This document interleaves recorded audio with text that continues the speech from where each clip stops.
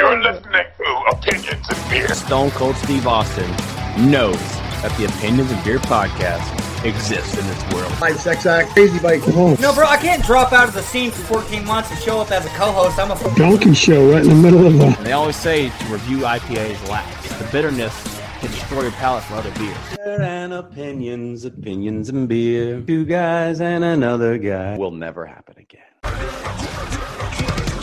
Hello, everybody. I'm Adam with Opinions and Beer. I wanted to go ahead and make this quick little thing before the interview begins. So the first 2 minutes of the interview were sadly unrecorded, and therefore we do not have the first 2 minutes. It was a technical error that occurred, and so what you missed in that first 2 minutes was Michael Gross commenting on my outfit, saying he loved my outfit and said it was an outrageous look.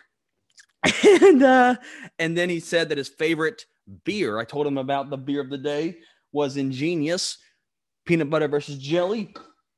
And he told me that his favorite beer is a Bulgarian beer. So because that is no longer there, I'm going to go ahead and do a quick read of a opening scene of Tremors 8, a potential Tremors 8. Here is the opening scene, Tremors 8. And then after this opening scene that I read, it'll be the interview with Michael Gross. Film opens.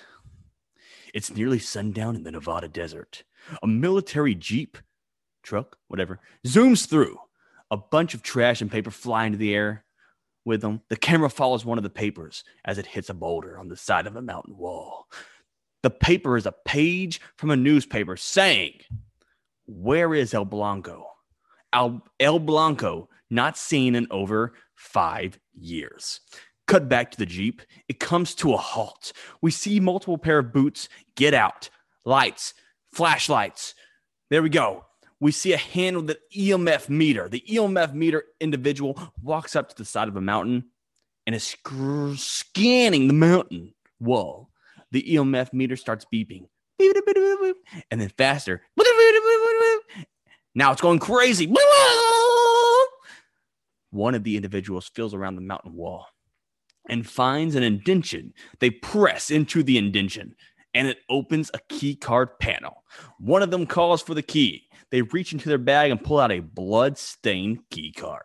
They swipe the card, and the mountain wall begins to rattle and move. An opening soon appears. The crew walk inside, and it's a massive research lab. One of them removes their tactical mask. "We've got a lot of work to do." Tremors 8, Perfection Paradise, 7 years later. Whoa! Crazy stuff. Now, please enjoy my interview with Michael Gross. The credit begins and ends with the writers. I'm merely an interpreter. That being said, Michael J. Fox was a wonderful talent. He was a young man at the time. Meredith Baxter, extraordinary. Justine Bateman and Tina Yothers, perfectly cast. It was just, the chemistry was marvelous, and I'll talk about that show anytime. It was, to me, sitcom history. And you know what I remember, what I love the most about it, as I look back on it now, is the way people settled their differences. Remember, we were on very different sides of the aisle at that point. Conservative kid, Michael J. Fox, carrying his attaché case. A poster of William Buckley, the arch conservative, on his wall, and liberal parents. But the things that held us together were far stronger than the things that pulled us apart. And we were able to joke about conservatism and activism, and they would kid us about tofu, and we would kid. It was just different. I wish we could settle our differences as in the same way today. And I would hope that all people in Congress would go back and watch Family Ties now and again and see how easy it is to get along. Right? Yeah.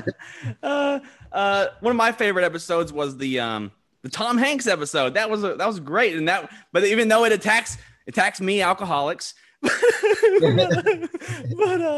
yeah, Tom Hanks was like filming that. Well, we had a lot of great. Gina Davis was on the show before she those days. Tom Hanks. I remember that show well. So alcoholic that he had to sneak into the Keaton kitchen and drink vanilla extract at night. Yeah. No, it was. We tackled some important issues. I mean, in the 7 years we were there, very important issues, and yet always with this great blend of comedy. Never lost sight of the fact that we were a sitcom.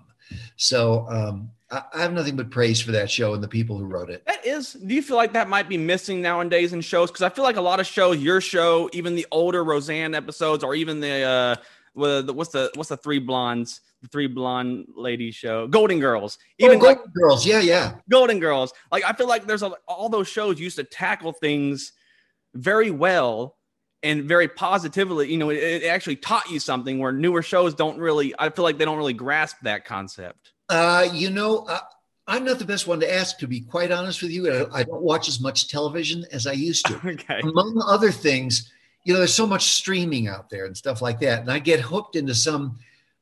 Right now, we're watching some French thing with subtitles. We've been binge watching this thing that was made in France, and that is a beautifully written show. And so I miss a lot. There are hundreds of things. When we began Family Ties in 1982, count them. There were 3 channels: ABC, CBS, and NBC. Fox came along a year or 2 later. 4 channels. These were the choices. Now there are hundreds. I can't keep track of everything. Yeah. Yeah, I guess that's what's going to happen. You're just going to muddy the waters with too much. It's too much content. It's great. It's fun. It's fun for the viewer to have all this content available, but then you muddy the waters with things that just aren't. They don't measure up to things that used to. Well, I think that's true. And the thing that we're missing too is the way people used to watch things together. So families, they brought families together because you'd say, okay, we're going to watch Family Ties, or we're going to watch Cheers, we're going to watch The Cosby Show, whatever it was. And so you had something in common. Now there's a kind of, for lack of a better word, balkanization of media, where you can go watch your thing on your device, you can go watch your thing on your device, and you don't have that commonality. And that was something, I think, with all these choices, that's been lost as well. Yeah. Now, I don't drink vanilla extract, maybe peppermint extract here and there, but I'm not there yet. Right. It's a progression. Yeah, it's a progression. Now, soon after the show, you find yourself filming Tremors as the character Burt Gummer, alongside with the film debut of country singer Reba McEntire. You're the husband. You're essentially a doomsday prepper couple. The leads would end up being Kevin Bacon, fresh off Footloose, and Fred Ward.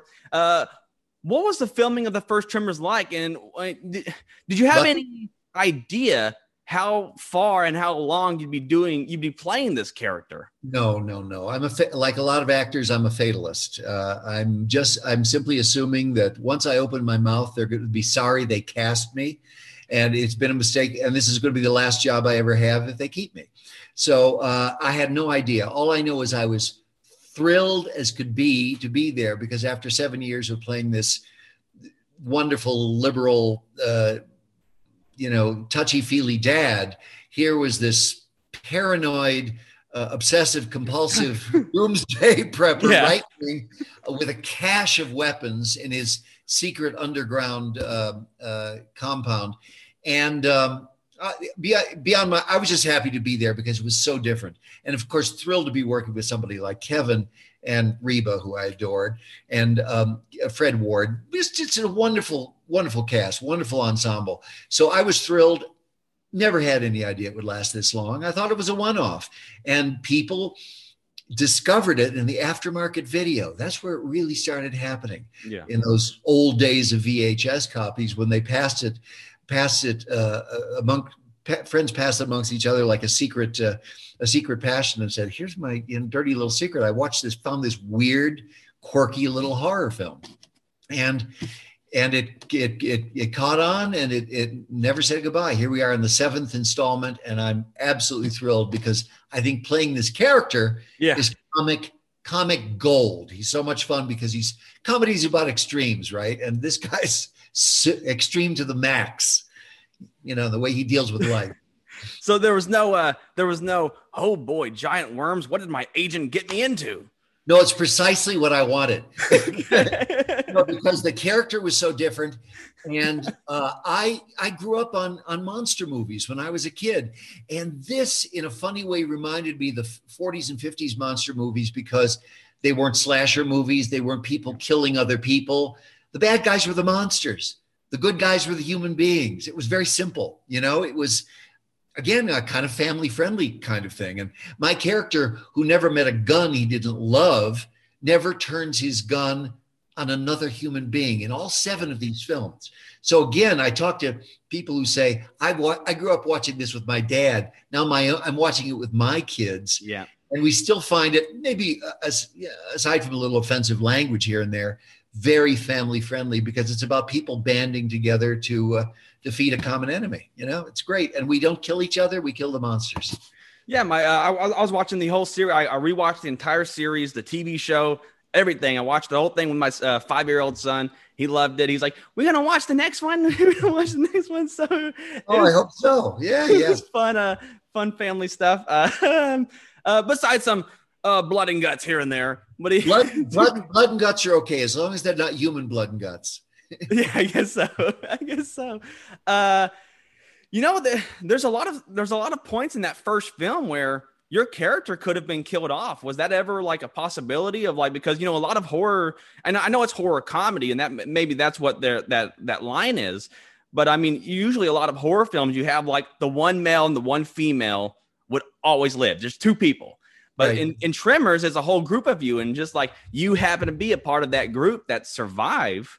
With the exception of 1 or 2 characters, most of the people in that town survived Tremors 1. Yes.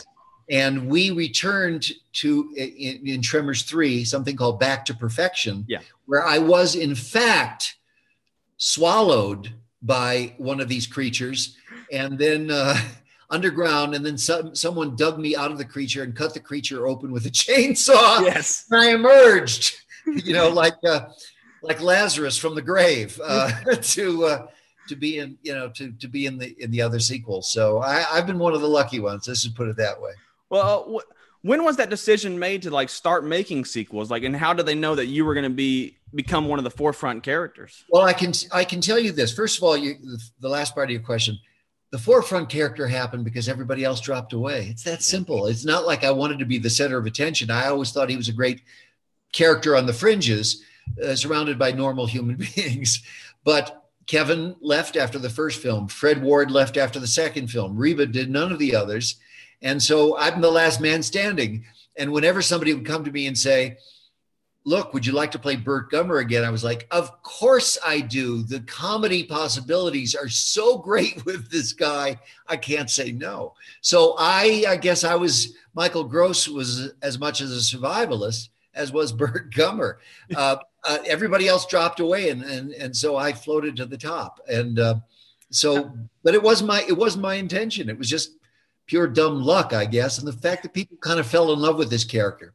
I think he has a great heart underneath that crusty exterior because as impatient as he is with the idiots who don't listen to them, the fools that pay him no attention when he warns about the things they should avoid, by God, he'll say, you're an idiot, you're a fool, you didn't listen, you're incompetent, but by God, I'm going to save your ass. That to me is great. He's like, I'm not going to let you die. You're an idiot, but I'm going to save your ass. And I love that about the guy. He keeps coming out of retirement to save other people because he doesn't think anybody else could do it. Yeah, right.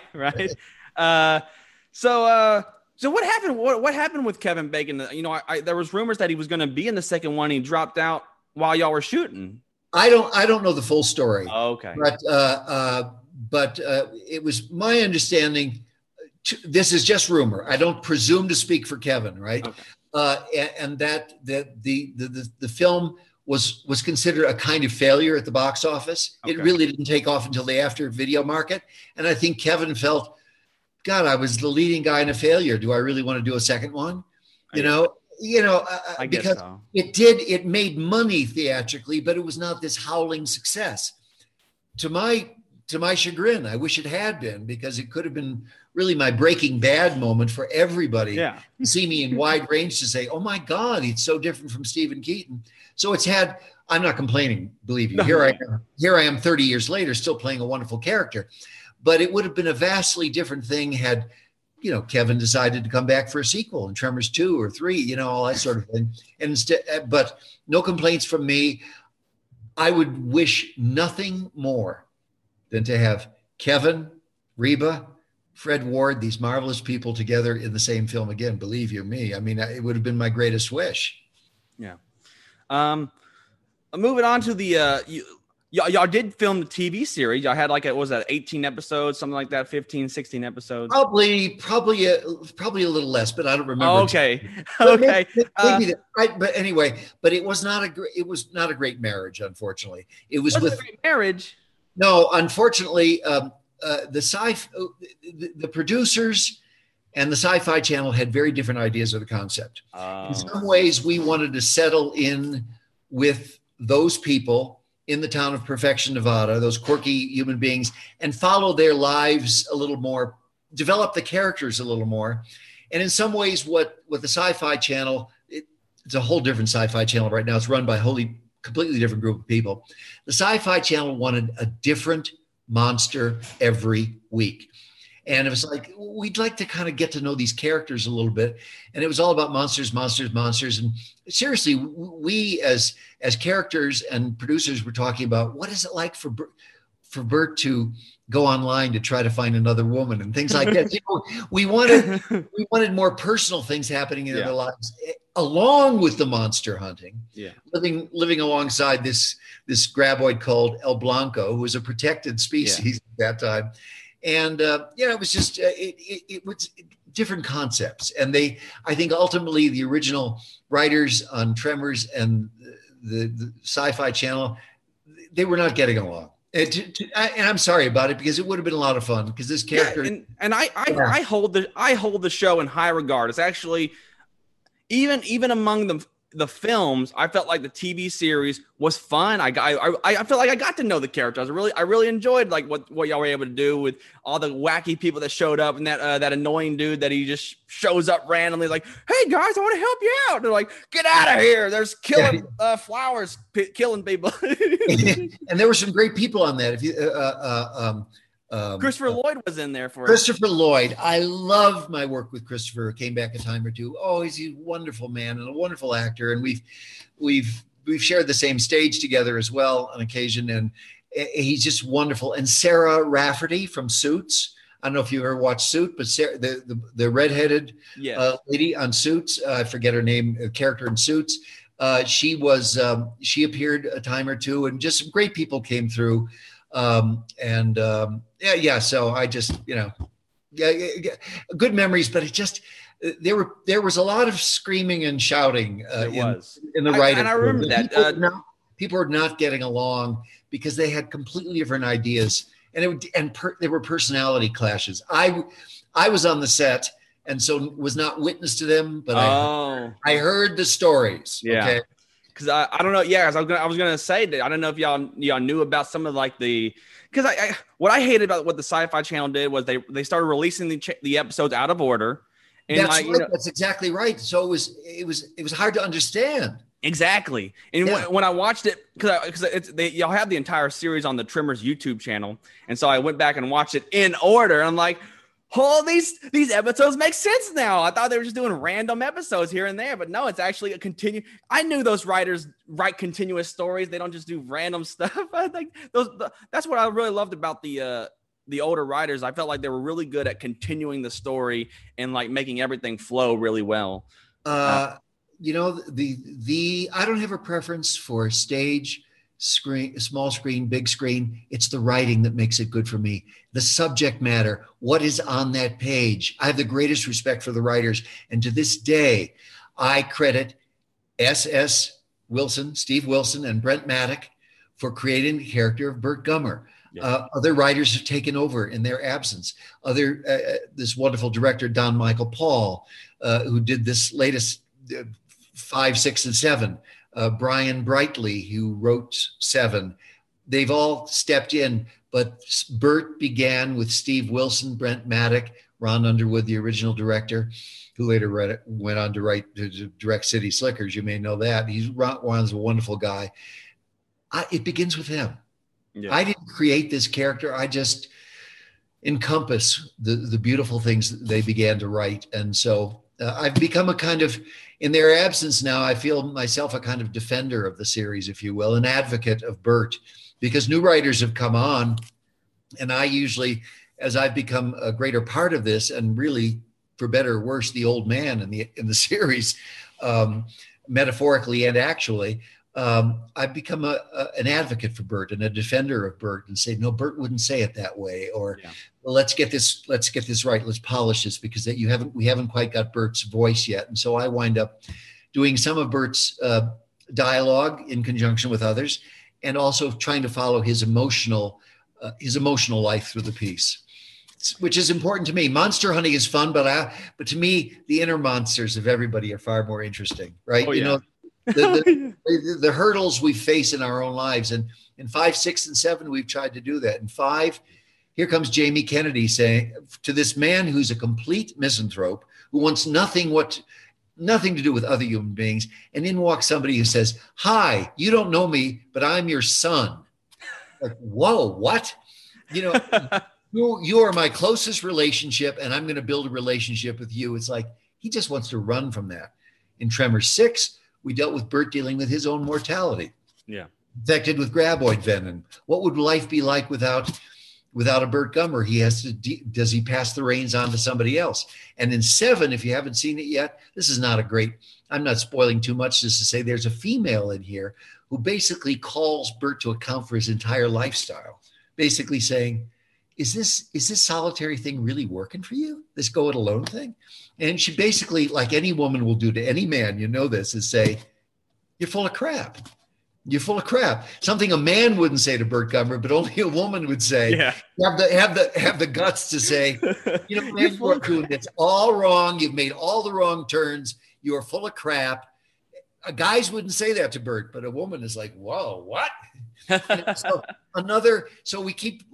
love knocking Bert off his pins, off his place of comfort, not just with the monsters, but internally. It's like it's like, whoa, what are you telling me here? So, you know, the personal battles as well as the monster battles are always fun for me. Yeah. We've also got some great people in this. Do you know Richard Brake from Game of Thrones? Yes. He plays my nemesis in this one. He's the bad guy in this thing.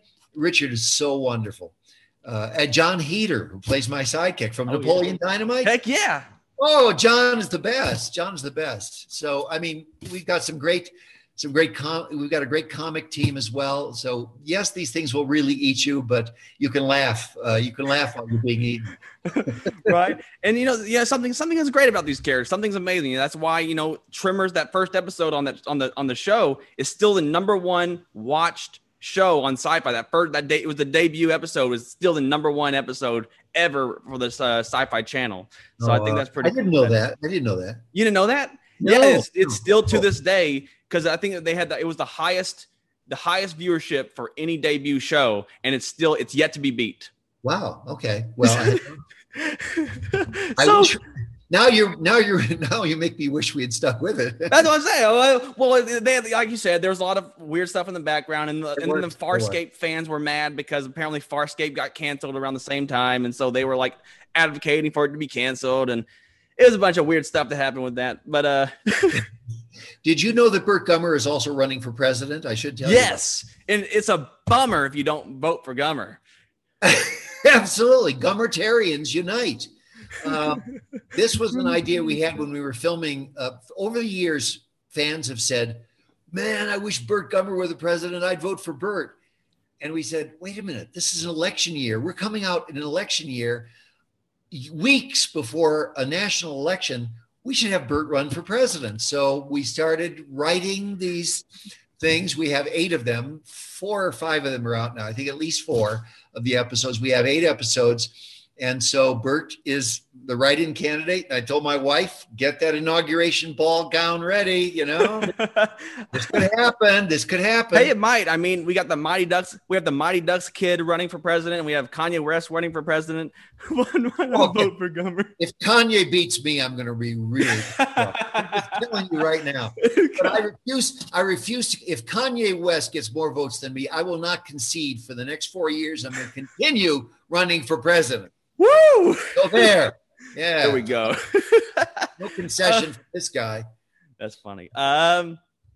So well, what's That's been on YouTube in case people don't know. Yeah, go check out YouTube his promotional videos for vote for Gummer.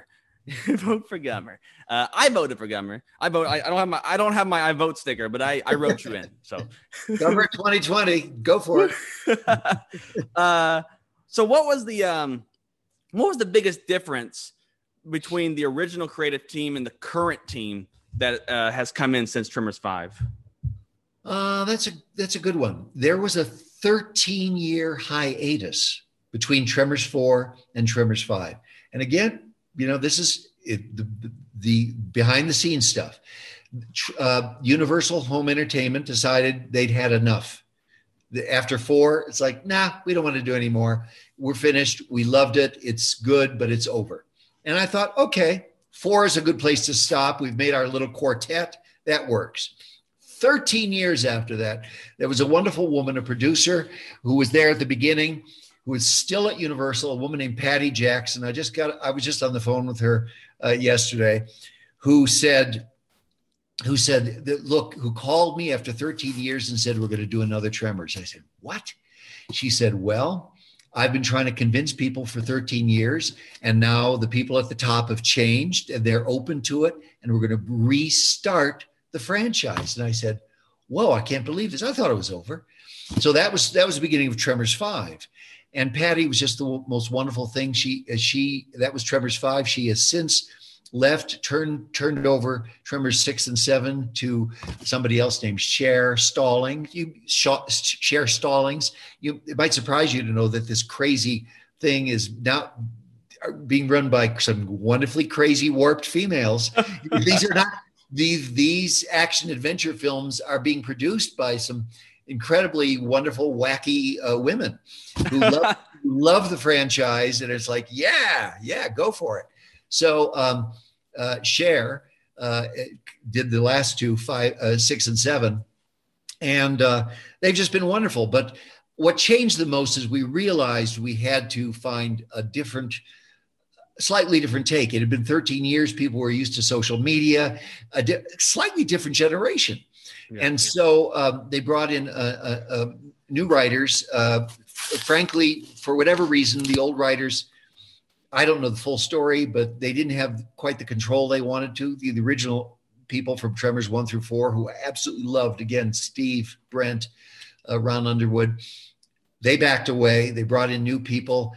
And I must say, I've been extremely happy with the director of 5, 6, and 7, Don Michael Paul, who came in and has done all of these, came in with fresh ideas, again, a good sense of comedy, action adventure, and it was a kind of reinvention in some ways. I think probably the biggest difference for me is Burt has more internal conflict. That is to say, he was kind of basically a standard monster hunter, and in 5, 6, and 7, something I've always wanted to do and we didn't get a chance to do on the series is have Burt deal with some of his own emotional hurdles, put him in places where he's emotionally uncomfortable as well as uncomfortable with the monsters themselves. Yeah. So that's probably the biggest difference. And very different locales. Most of these have been in the desert Southwest. So 5 was in Africa. Oh, yeah. 6 was in the Arctic, and 7 is in the Solomon Islands in the South Pacific. And have you seen it yet? I'm just curious. Yes, I have seen the movie 3 times already. Seriously? Yes. Wow. Okay. I should tell you, I actually eat a grub in that first scene, and that is my actual beard. We knew we were going to be filming in Thailand. I knew there was heat. I knew there was humidity. So I thought, I don't want to deal with fake hair and glue. It's just going to be peeling off constantly. So I grew a beard months in advance, which was really comfortable to have, and just, but it was it was so unkempt that for months before I went out to Thailand to do this, I'd walk into it was so kind of grisly and everything. I'd walk into a restaurant and people would say, "I'm sorry, sir, the washrooms are for customers only." Oh, no. That kind of thing, It looked like I should be pushing a shopping cart, seriously. No. It was pretty unkempt. And my dear, patient, wonderful wife of 30 plus years had to look at that scruggly, awful looking face across the breakfast table every morning for months. And she's glad it's gone. She's glad the mustache is gone. She likes a clean face. So I saved the marriage by shaving.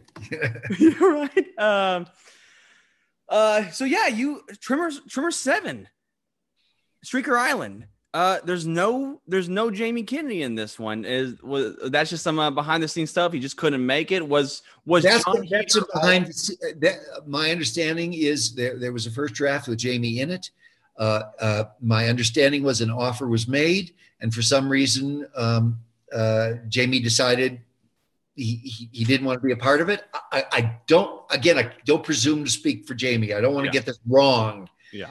I did 2 films with Jamie.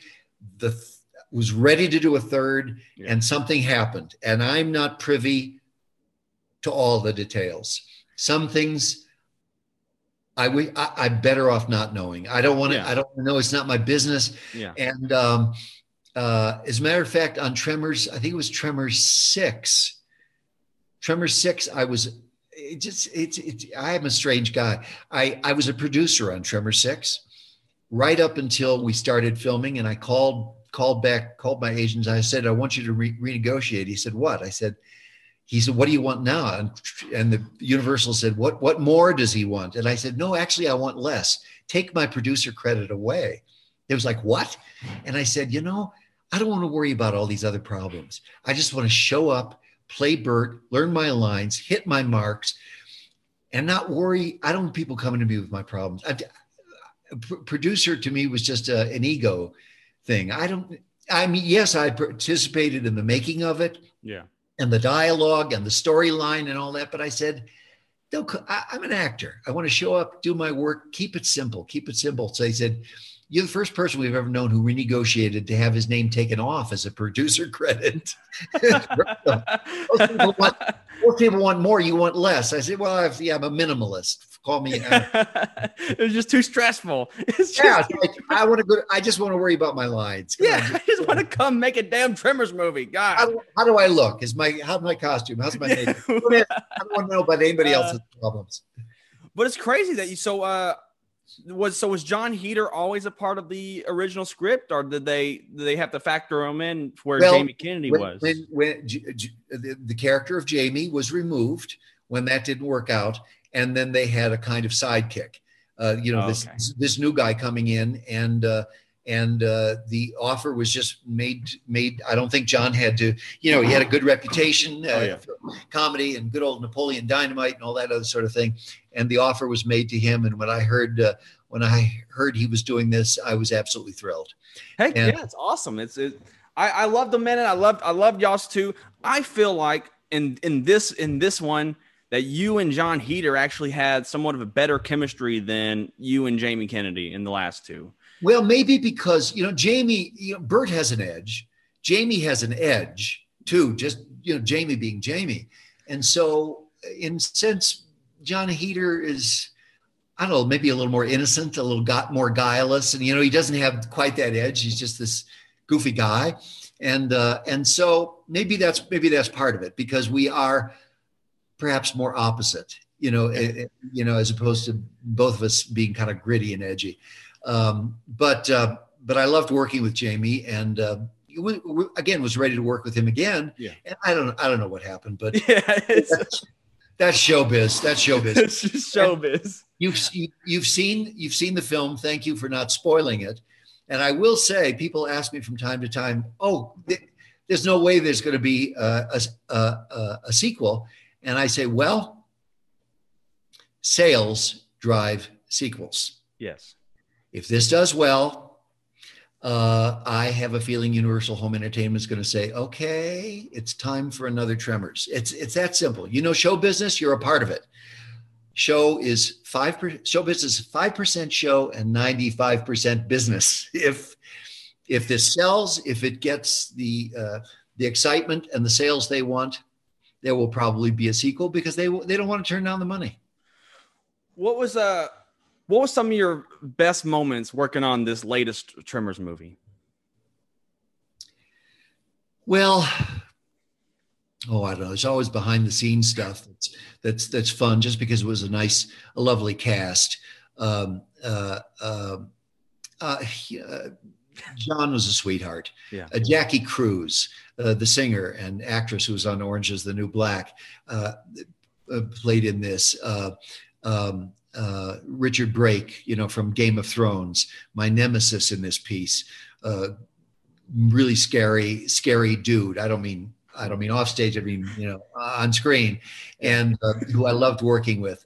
Another top guy like Chris Lloyd, just really committed and really intense. Who else? Great times together off the set. Jackie Cruz particularly tickled me because she's a total animal lover. So she, oh my God, poor Jackie. She would always, we had, lots of animals running around, monkeys and stuff like this, and other animals on screen. I think we had elephants at one point, all this sort of stuff. And Jackie always wanted to play with the animals. If there was animal around, birds, monkeys, half the time while we were rehearsing, Jackie would have a monkey on her shoulder, and we'd have to say, Jackie, we have to film, put the monkey down. Put the monkey down so we can film. And poor Jackie actually got scratched or bitten once and had to get rabies shots while she was on the set because they were afraid of that. But she was like Dr. Doolittle all the time with these things. John and I had great times. This is not a great moment, but I'll be honest with you. I hurt myself pretty badly on this thing. I tore my rotator cuff. Jeez. Doing one of the stunts. And it was a stunt where you say, well, why don't you have a stunt guy? Can't you pay him? No, it was one of those things where my face had to be on camera. They couldn't substitute somebody else. It was not shot from behind me. It was shot right at me. And it was a fall through the camera in slow motion. And I had to land on something. And on one of those landings, I just tweaked something. And I thought, damn, you've done something bad to yourself. You've just done something really bad.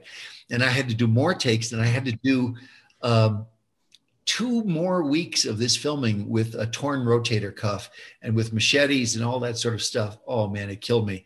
So that was tough. I existed on the last 2 weeks with muscle relaxants and a lot of painkillers, liniment and stuff like that. But what I really needed was surgery. I finally got that, and I'm still doing physical therapy now to get the full use of my shoulder back. Jeez. But I've hurt myself in another one of these things. I blew out a knee, I think in Tremors 2 or 3. I've broken ribs, just certain falls and things like that. So I keep thinking of new and inventive ways to hurt myself. You should become a professional wrestler with that background. Man, I don't want that pain. I would be dressing like you, though. I would be dressing like you. 30. You've been playing this character for 30 years. It's the same time. It's the same amount of time as Undertaker's been playing. So you've been in people's livelihood. You've been in their childhood. You've grown up with people, and now we hear Tremors 7. It's everywhere. Netflix. I want to get into some spoiler talks in a second. So if you haven't seen the movie, go see the movie. Pause this. Exit out. Come back. Yeah. Leave the room. Because I want to chat a little bit about the spoilers. So you have 5 seconds to exit out. 5, 4, 3, 2. Oh my God! Burt Gummer dies. He was eaten. Why'd you let him do it? You did it. You told them to let him do it. I'm so mad. Okay. Not my idea. Okay. this was discussed. This was discussed in one of our, before we started shooting, in one of our last drafts of the screenplay. And they said, how would you feel if this is the last film for Burt? And I said, well, to be honest with you, many years ago, I thought the fourth one was going to be the last one. So the fact that we've made 7, 3 more is icing on the cake. And I said, I don't know. I would miss this, but on the other hand, I'm getting older. 7 might be a good place to stop. Even then, though, on location, the ending was shot 2 different ways, with Burt surviving and with Burt not surviving. They still, up until we were on the set, we weren't sure what was going to happen. It was only later, I should say, so they did this kind of a memorial service for Burt. And they also were doing a memorial service where Burt climbs up over the cliff in the middle of the memorial service and looks at all of them and says, geez, I'm not dead yet. He's totally pissed off at them for even assuming that he would be killed, So we shot it 2 ways, and it was only this year, we finished the film in December 2019, and it was only sometime in the spring they came to me while they were in the editing room and said, wow, it really seems dramatic. It really seems dramatic if he doesn't make it. It's like this moment where we're going to get tears from people. It's so high drama. They said, we'd really like to do it that way. And I said, look, it's not up to me. I can live with it either way. That's fine. With this exception, we never see a corpse. We never see his remains. So for all we know, he's survived being eaten once. It could happen again. Maybe he's banged up and wandered away in a daze. Maybe he's buried somewhere in a coma. We don't know. So we've, in a way, because we never see Burt Gummer's remains, they're assuming he's dead. But we've left the door open for a sequel. That's intense. Fun stuff. It's crazy. It's just so crazy. I was just watching it whenever you jump up and you're flipping off the graboid, and it looks like he eats you, and then you get impaled and then explode. So he eats you, impaled, explode. If you survive that, you are Jesus. I'll probably be walking on water in Tremors 8. That's right. The opening scene of Tremors 8. Burt Gummer walking on water.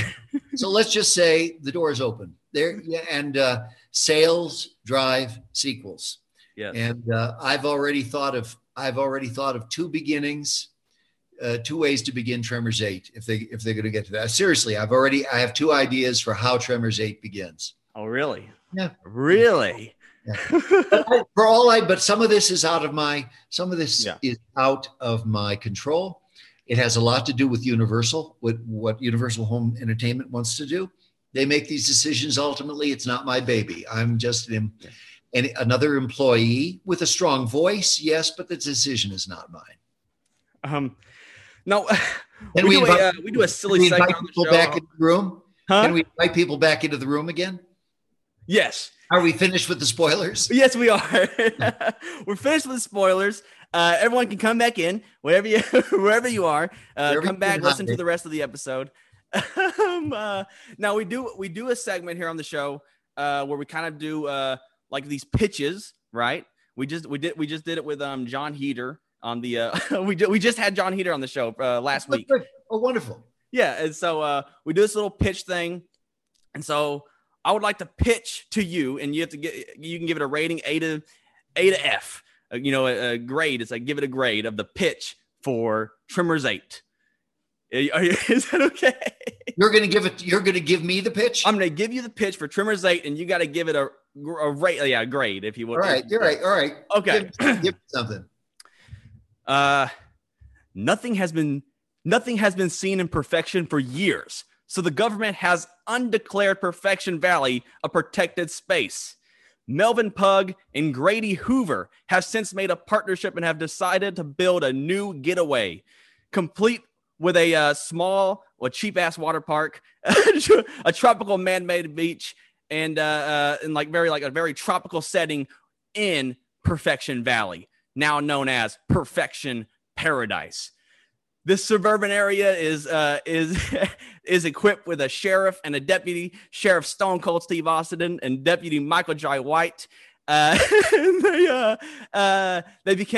soon become in over their heads after local teens accidentally let Mixmaster experiments loose, and soon must enlist the help of the one and only Burt Gummer, who seems to be mysteriously bound to a machine gun toting super speed wheelchair. I'm loving it. All right. First of all, I'm going to give you an A because I love going back to Perfection. People keep wanting us to go back to that town. And we've only touched on that town to some small degree. So I love the idea of Perfection. Absolutely. I'm with you on that one. Jamie and I were back there briefly in Tremors 5, was it, or 6? Anyway, yes. I forget. Anyway, 6. Yes, 6. So we were there in the store, Chang's Market, and I love the idea of a wheelchair-bound Bert. I've often said to people, I could easily see Bert in a tricked-out wheelchair with rocket launchers on the side. Yes. And he's just like pumping it. He leaves an oil slick behind. Exactly. I want to see him rolling. I want to see him rolling across the desert and a graboid chasing him. Oh yeah, with a jetpack wheelchair. So because my biggest issue with the ending with 7 is that I feel like there's a whole story left in Perfection that I did not notice get tied up. I want to see El Blanco story get tied up. I want to see the Mixmaster story get tied up, and I want that whole thing to kind of come to a head. And so I thought the idea of like they haven't been seen in a while, the government undeclared it. You know what's going on. You find out that there's like this. They're like basically you let Burt Gummer finally find the mountain hideout of the Mixmaster because he never got to find it in the series. It's just somewhere out there. And so I feel like it'd be cool to like tie up all the loose ends that were left throughout the series as a whole. Well, and also bring in some, you've never really seen big action stars. So that's why I kind of like Stone Cold Steve Austin and Michael Jai White. They've done they do a handful of action stars, and Michael Jai White does a lot of comedy. And so I think they'd be a great, I feel like they'd be a great counter to like, they're like these big jacked up dudes, but they're having to turn to help this survivalist guy in a wheelchair. I'm going to tell you something. You're not the only one who wants to see El Blanco too. I've heard that a lot. Oh yeah. Where's El Blanco? When are we coming back with El Blanco? These decisions, some of them are out of my hands. I can only make suggestions. I don't get the final vote, but that sounds like fun. And I'd love to go back to Perfection any day of the week. Yeah. Thank you. This has been a real pleasure. It was super fun. Do you have anything last to say that I probably missed that I Well, we talked about Burt Gummer for president. The only other thing, a very, very different sort of thing. On November 8th, I have a Christmas movie coming out. It's called A Ring for Christmas on UPTV. And one of those many Christmas movies that came out. Again, I made this before the COVID days. So I have some pending things to do. And if COVID settles down a little bit, I might be able to do some other work. But right now, so it's this Tremors coming out, of course, and Shrieker Island, and A Ring for Christmas. A Ring for Christmas, which I pay the dad to a lovely young lady who's trying to. Were you just in a Christmas movie? Noel? Was it Noel? Oh, yes. It was for Disney Plus. Yes, Disney Plus. What's up with you, Tremors? It's either the desert or Christmas with you. Yeah, sure. Yeah, Anna Kendrick was in that. Great Anna Kendrick, Bill Hader. If I got that name right, yeah, right. I think he might be Bill Hader. Oh yeah, Bill Hader, right? Shirley MacLaine, a wonderful cast. So yeah, and that was done again. Small World. That was directed and written by a former writer from Family Ties. Wow! Yeah. So stay friends with, Everything just kind of comes full circle, right? Yeah. So Well, I very appreciated having you on talking about Tremors. I love the franchise. I love the series. I love everything about it. And I really hope we get to see a Tremors 8, despite the ending, for 7. I really hope we push it through. So sales matters. Guys, if you're listening to this, if for some reason you still haven't seen Tremors 7, go watch Tremors 7. Go buy Tremors 7. It's everywhere. It's free. If you have Netflix, you can watch it on Netflix. It all calculates in. You know what I mean? thank you so much for your time. Stay safe. Stay well. Many blessings to you. Many blessings. Thank you. Thank you.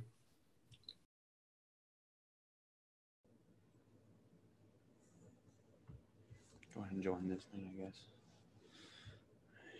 This is good. Okay.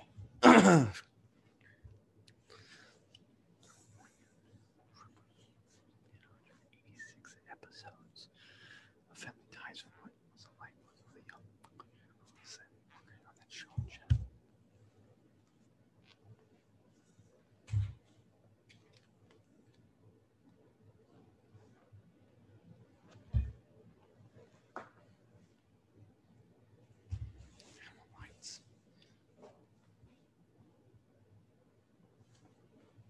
Okay. It's actually recording already, so let's do this. I'm gonna Hello, welcome to Opinions and Beer. I'm sure you just heard our interview with Michael Gross. For that interview, we have now got to get to the beer of the day. And today's beer of the day is Peanut Butter versus Jelly Porter by Ingenious Brewing Company.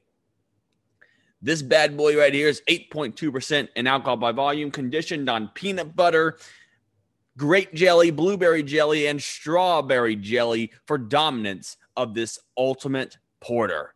8.2%, Ingenious Brewing Company. We have quite a bit of fun with the Ingenious Brewing Company beers.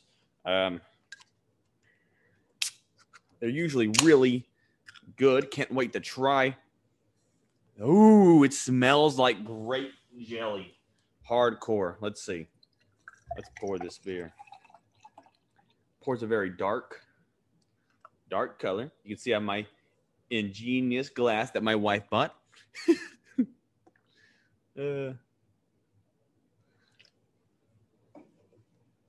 Ooh, it looks really good. Looks good. Oh, you can get the peanut butter. You can get the grape. The grape jelly is coming through smell-wise a lot more than the other jelly flavors. And then the peanut butter it follows right afterwards. So that's pretty cool. Anyways, am I lagging? What the hell's going on? Anyways, I'm gonna try this beer.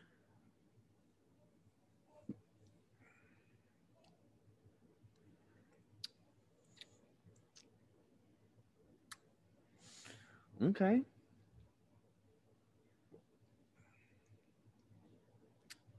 Peanut butter's good.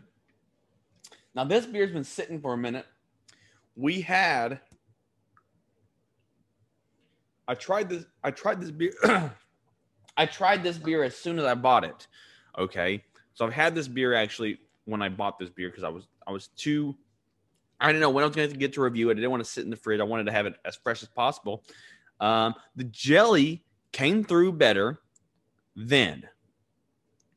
Currently, after a few months of, I bought this back in August, I think. So 3 months of sitting in the fridge, the peanut butter is now the taste that has taken over. There's actually not as much jelly as when I first tried it 3 months ago.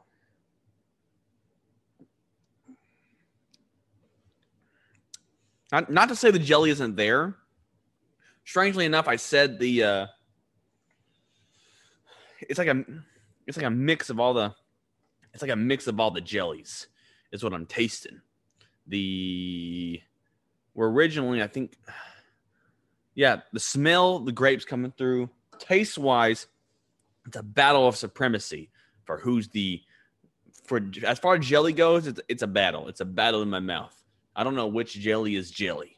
Which jelly is gelling with my taste buds?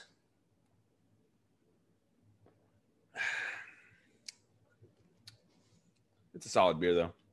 Solid beer.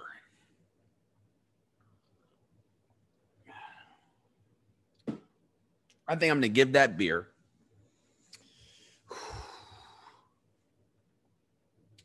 and it's really tasty. It's really tasty. The jelly is a little too hidden, especially since we've had great PB&J beers now on the show from like Struggle Street Brewing Company. They make solid PB&J beers. I give those like a 9. So I'm going to give this one an 8.2 just because the jelly is like, even though I tasted it when I first had it, it's not coming through on the review, and therefore an 8.2 for PB versus Jelly by Ingenious Brewing Company. Do you agree? Did you like our interview? If not, well, that's just your opinion. And that's fine, because all we have here are opinions and beer. We are Americans and very sure to the pride.